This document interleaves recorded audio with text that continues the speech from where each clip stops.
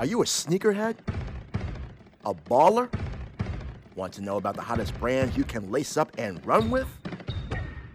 Well, get ready, because we got all the details right here. It's Kicks and Bricks, where we got game on the streets and on the court. Here's your host, Jamel Cutler.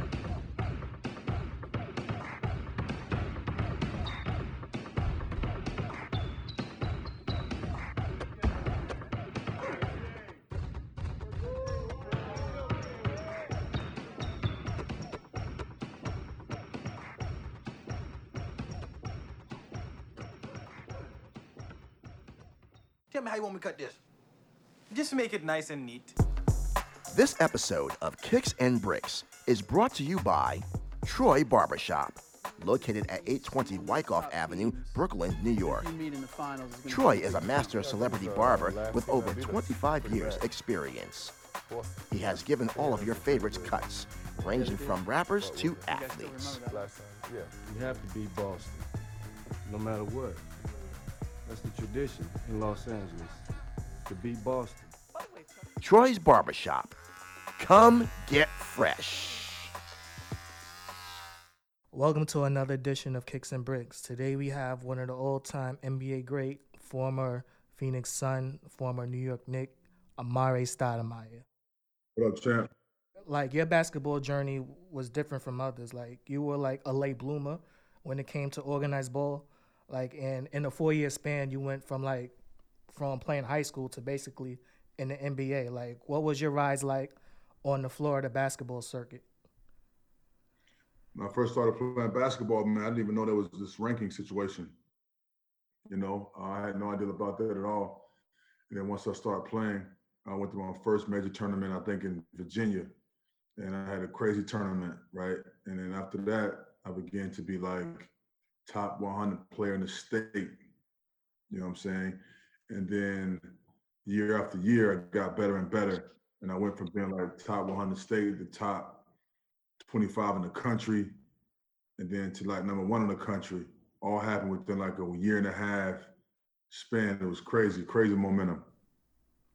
So, like, Florida is a football state. Like, was it harder for you to like get ranked like in the top 100 during your high school days? Nah, you know, for me it wasn't. You know, because I hit the scene rapidly. You know what I'm saying? And my style of play at the time was very dominant. I was dominating every single tournament, every game. I was a no smile kind of guy. You know what I'm saying? I was fresh out of Lake Wales, man. And I had, you know, half afro, half locks. I wasn't smiling much. Sometimes I had my cornrows. You know what I'm saying? It was straight. I was hitting the rim every chance I get. You know what I'm saying? So my style was very dominant. And I think word of mouth got around pretty quick. And that's when everyone started to, you know, realize that, you know, I was here. So, like, during your senior year, like, I think you were ranked like 3. I'm not sure about the exact number, but like, but I think you were ranked with like Lenny Cook and Melo and like Raymond Felton and those guys. And like during like the 2002 McDonald's All-American game, you was like teammates with Melo and Raymond Felton. Like, and eventually they were teammates with you on the Knicks. Like, can you almost say like you were destined to like be a Knick? Like, even going to back then? Yes, it seemed like it, man, because, you know, playing in the Garden back then was special for us because we were high school kids. You know what I'm saying? We were playing the McDonald's All-American game at Madison Square Garden. It was a beautiful feeling for us. We were like, you know, kids with our eyes like this, like, man, we're in New York, baby. This is amazing. We loving it. And with me, Melo, and Ray, all 3 of us were already like excited about being the best that we can be as players. We felt like we were the best in the world at the time and for that age. And then eventually play for the Knicks as a group was a special moment for all 3 of us. So, like, also during your high school career, like, you was kind of, I think Darius Washington, I think he was in that age group with you. What type of player, like, do you remember him being? Because I think he was like such an underrated player that kind of never made it in the league. Yeah, D. Wash was cold, man. He was a good player. You know what I'm saying? He was like he was a year too young than I was. So I was, I kind of brought him in to the organization, to the team, and kind of schooled him on a few things as far as like follow my lead type of big brother approach. But yeah, D. Wash was always cold, man. Yeah, he had a game where he was very athletic. He was quick with the handle. His change of direction was awesome. He was able to make plays, and he made the big shots down the stretch. I think he had a chance to make the NBA, but obviously his career took a different route.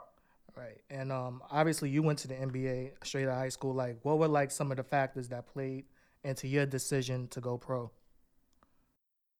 I mean, I was ready for pro, man. I was ready for it. You know what I'm saying? I had prepared myself for it. I was training myself. I was mentally already in the pros. You know Like, what I'm saying? and who were some of the guys that you scrimmaged against in some like your pre-draft workouts? The pre-draft workouts, I worked out with I had one workout in Houston with Tayshaun Prince, Drew Gooden, a few of the guys in Houston. I didn't have too many pre-draft workouts because I kind of knew where I wanted to go. I worked out in Phoenix twice. I had two epic workouts in Phoenix. I worked out with Orlando because I, obviously being graduated from high school from Orlando, it was a chance for me to play for the Magic. So I worked out for them, and I think it was Denver I worked out for, but that was it, man. I didn't work out for too many teams, and every workout went great. Every single one of them went great. Like, did you have a problem like adjusting to like the NBA game and like the NBA lingo since you didn't go to college or play very long up until that point? Yeah, it was tough at first because I didn't know a lot of the terminologies, man. A lot of the terminologies the NBA uses was different. I was trying to figure that out. Obviously, the speed of the game was crazy, and then also the traveling and just being somewhat a mature adult at 18, 19 years old was a change of events for me. But after a while, once I sat down with the coaching staff and the management and the players, and I started building team, building my teammates, just communicating with them, start learning how the game is played. Then I started realizing, wait, hold on, it's not that bad, it's not that difficult. And then that's when I went on to go and get that Rookie of the Year trophy. So like during like your rookie year in Phoenix, you played with Penny Hardaway, Steve Nash, Joe Johnson, I think was on that team. What was it like learning from those guys, especially guys like Steve Nash and Penny Hardaway? Yeah, my rookie year, Nash wasn't there. Nash Right. It was on Marbury. Yeah. Marbury. It was Penny Hardaway. And those two guys were the guys I kind of talked to the most, besides the fact that I played with Joe Johnson and Alton Ford. These guys were my age, so we hung out together, you know what I'm saying? But as far as mentoring-wise, it was Tom Gugliotta. I spent time with Tom Googs, spent time with Penny, and I spent time with Steph. And those are my guys I gravitated to far as like trying to develop knowledge of the game and figure out how this game is played. Like, what was it like being around Penny, because you're from Florida and you seen Penny at his apex with Orlando? Like, that had to have been like one of the best experiences of your career. Like, I would think. Yeah, for sure, man, no doubt. When I was growing up in Orlando, man, saw Penny and Shaq playing, it was like, man, these dudes right here, something else, man. The way Penny was diming the rocks, Shaq hitting the rim, you know what I'm saying? Everybody was like, Magic's next championship team. They went to the finals that one year. They beat the Bulls one year with Mike. When MJ returned. It was a crazy momentum shift in Orlando. And then to play with Penny in Phoenix was great for me because I was able to now learn from a guy who's business savvy. With the Nike contracts that he had and the different situations he was involved in, I was able to somewhat look at a business structure on how to take care of business off the court. He had his own office. He had his own management, his own, chef. He had his own, particular organization outside of basketball that I was able to learn from. Like, one of my favorite moments from your son's days was your rookie year when you dunked on Oliver Candy. Like, you basically dunked him out the league. And just looking at Stephon Marbury's face, man, like, that was like one of my first memories of watching you play in the league. Yeah, man. I was young. I was young and at it. I wasn't messing around at all, man. I was going to get straight to it. And so when Steph dropped the pass off, he unfortunately he was the guy that wanted to jump up and block the shot. He was known as a shot blocker. He's a shot blocker, so he wanted to try to block the shot. And so when I saw him in the lane, I'm like, listen, there ain't nothing stopping this one.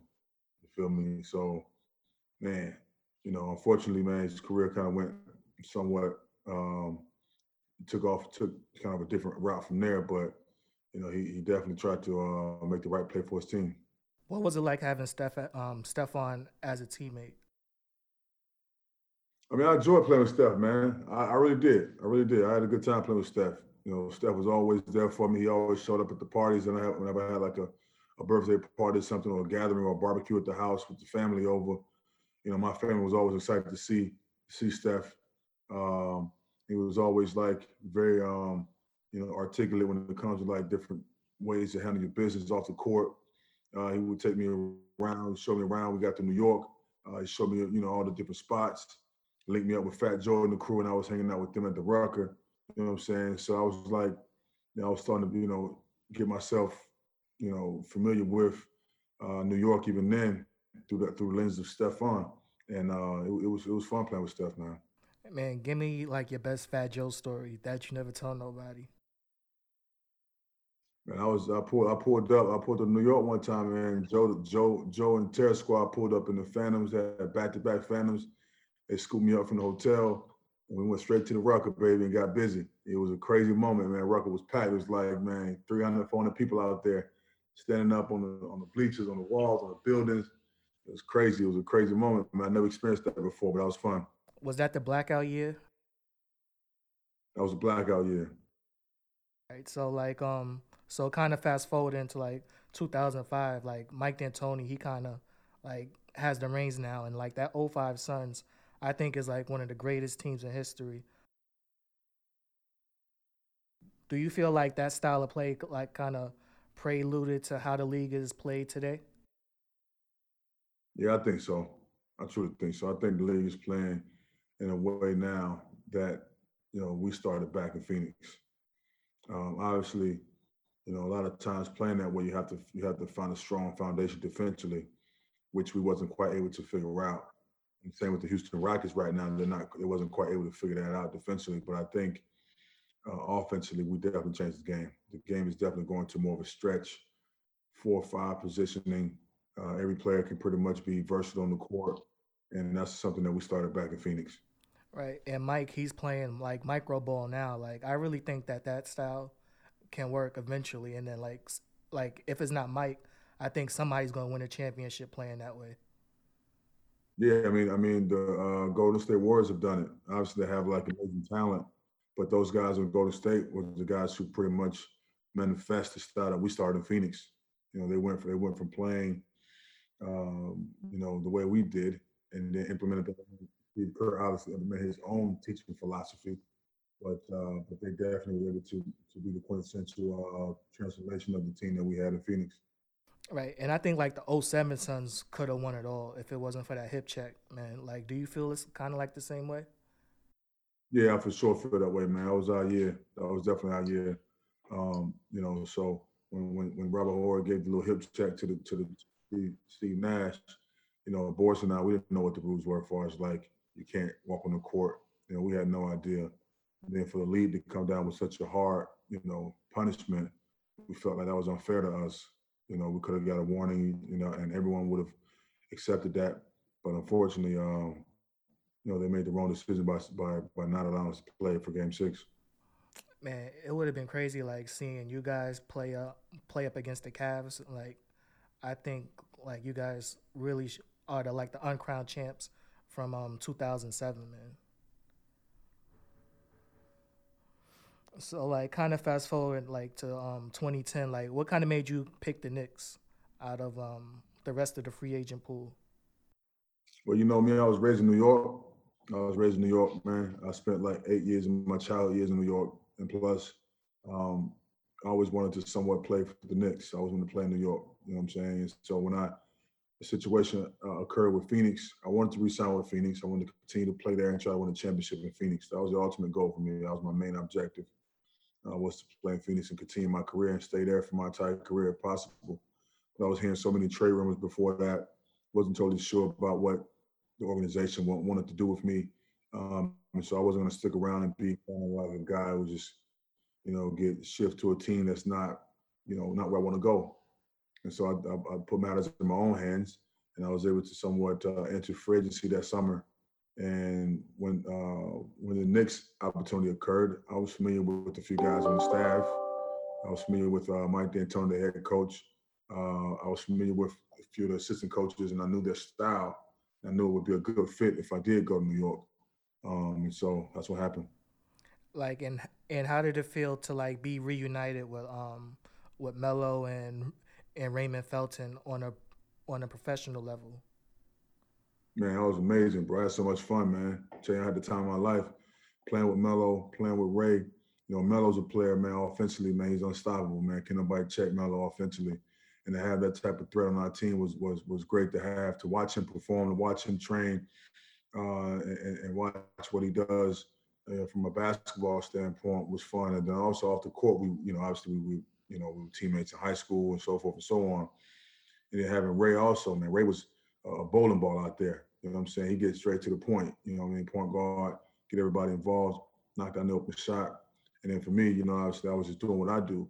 But, it was definitely a fun opportunity for me to be a part of that group. And then like a few seasons later, you guys added Tyson Chandler and then J.R. Smith.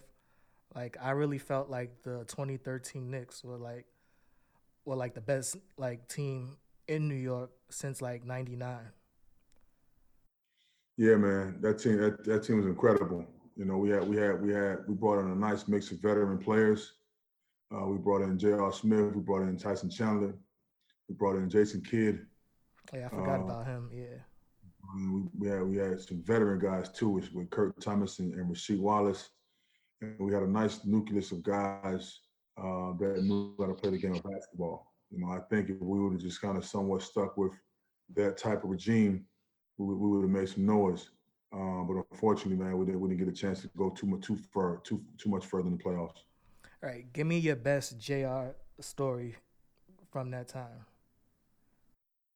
Man, my thing about JR is that he was a guy who comes in, and you never know what you're gonna get really. But when it comes down to playing basketball, Swish is always ready to play. You know what I'm saying? He's your best teammate. He's positive. He's encouraging. He always want to keep you motivated to want to, keep going. He looked for you on the basketball court, even though he's a scoring first kind of guy, but he still want to get his teammates involved. He liked to have fun out there on the court, man. And I had a great time playing with Swish.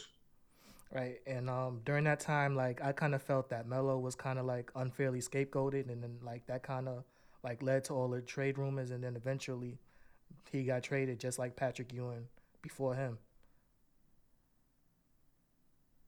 So like, yeah, man. Yeah. New York, man. It's so tough because if you don't win properly, then a lot of speculations happens. And so when that happens, man, it becomes a lot of turmoil. It gets a little confusing.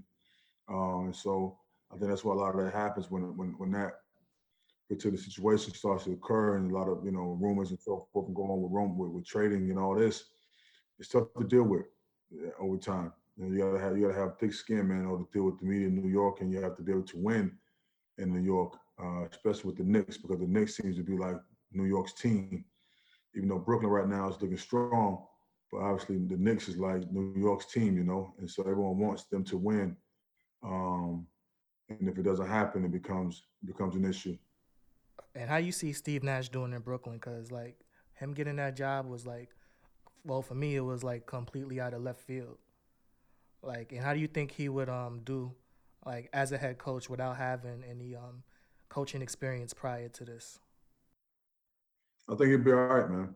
I think Nash is a brilliant mind. He knows how to bring the right staffing around.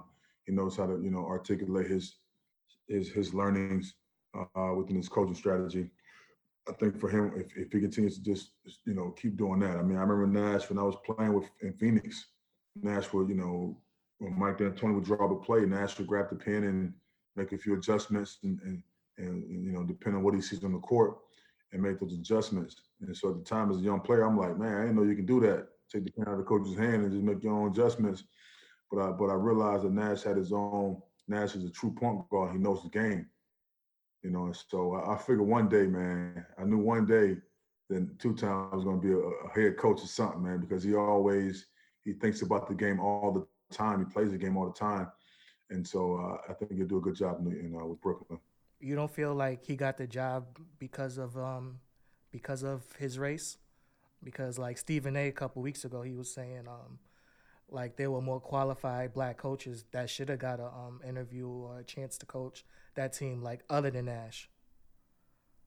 No, I don't think so. I don't think it has anything to do with race at all. It has something to do with the basketball brilliancy of Steve Nash. It has to do also with the friendship that he has with the GM, Sean Marks. Those guys are my teammates that I play with also in Phoenix. Two brilliant guys. It has zero to do with race. It's a matter of just really being able to try to build a organization that allow them to win. And I think that's especially what it boils down to. Like, and also like the Knicks, like they basically cleared house and started their culture over. Like, how do you feel? What type of impact do you think Tibbs is going to make on guys like Mitchell Robinson and R.J. Barrett?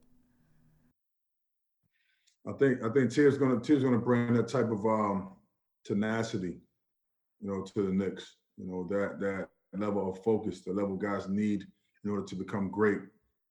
Push them to the level of greatness. And if a player is willing to accept that and they want to be great within their own rightful self, then they'll be able to accomplish that. If players are not willing to be great and not willing to work at it and sacrifice their own time and efforts to become a better player and to be great, then they won't accomplish it. But I think Tibbs, the guy, is going to actually force the issue and force guys to become much better players. Like Obi Toppin, like he's a guy that I feel can like kind of make a major impact with that 8th pick if they decide to go that route.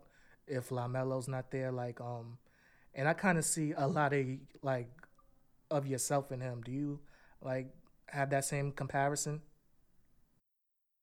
Yeah, I see that. I can see that. Big fella, nice man. He has a great motor. He attacked the rim. You know what I'm saying? He's a pick and roll guy. He's quick off the feet. He's quick, agile. When it comes to lateral movement, he uses speed to get around players. Nice jumper. All those tangibles work well for a 4-man, for a 4 or 5-man. And for me, I'm a natural 4, and I'm sure he is too. And so, anytime I'm here, I'm always here for development process, man, to help these young guys out. I was overseas last year in Israel playing, but now I'm back in the States. And so anytime we need, big man development or any guys that need some input or advice on a few things, I'm always here and available to help out best way I can. All right, and I want to talk about another one of your former teams, like the Suns. Like the past decade has been like brutal to them, but I think that they're coming, and like Devin Booker, he's on his way to becoming like one of the top 3 players in the league. Yeah, for sure. I hear he definitely has a chance to. Offensively, he's definitely one of the top offensive players in the league. He scores at will. He scores easily, under control, with poise. He's a guy who take care of himself. I think his dad played professional basketball or something like that, so he knows how to how to handle the game. And so I think it's definitely a great upsize for Phoenix. I think if they get DeAndre Ayton to kind of continue to grow and keep getting better, again, from a development standpoint, if the Suns ever need me to be out there to help out with that, I'm always here for that as well. But I do think that the Phoenix is definitely on the rise. Like you made a good point, like kind of helping out the younger guys. Like I can see you like in a Sham God role for a team, like helping out all the young big men, like Sham God does for Dallas, for the guards. Like I can really see you doing that. Yeah, man. I mean, listen, these bigs need it, man. It's a lot. It's a lot to go into the game of basketball from a mental standpoint on how to approach the game and get the best out of it. How to be an elite player, and not only athletically, but also nutrition wise, how to take care of your body, your weight training, your scheduling. You know what I'm saying? How to keep your mind strong. All these things are very, very imperative for a player to have a longevity career. Listen, I'm going into my 19th professional basketball career if I decide to play next year. You know what I'm saying? So in order to keep that longevity, you gotta have a lot of information in order to make that happen. And before I let you go, Amari, I have to ask you: do you still take the wine baths? Yo, listen, man. I jump in the wine bath only when I'm in New York, baby. Only when I'm in New York, man. I go to my nice little spa area and I kick back and relax, kid. Like what is it like? Do you act so? It's really just wine in a tub, like Yeah, man. It's wine. It's wine in the tub, big dog. You know what I'm saying? It's like half. It's like half water, half wine. It's hot. It's like like 90 some degrees or something, 100 degrees maybe, if that. Not even that hot. But you sit down like a hot tub. You sit there and vibe and chill, check your emails, and they bring you actually a glass of wine. And they also bring some cold water to sit back and relax, bro. It's relaxing, man. how did you like discover that? Because like that wine bath was like the first time like I ever heard of that. Yeah, a female friend put me on to it, man. She got me a gift for my birthday, and I ain't know what that was. I'm not going, what? Are you kidding me? Uh, but I ended up going, and I took a little selfie. I took the selfie when I was in there, and then once I took the selfie, it became viral. All right, man. So thank you for your time, man. I really did enjoy speaking with you today. All right, brother. Yeah, no doubt, man. Good talking to you.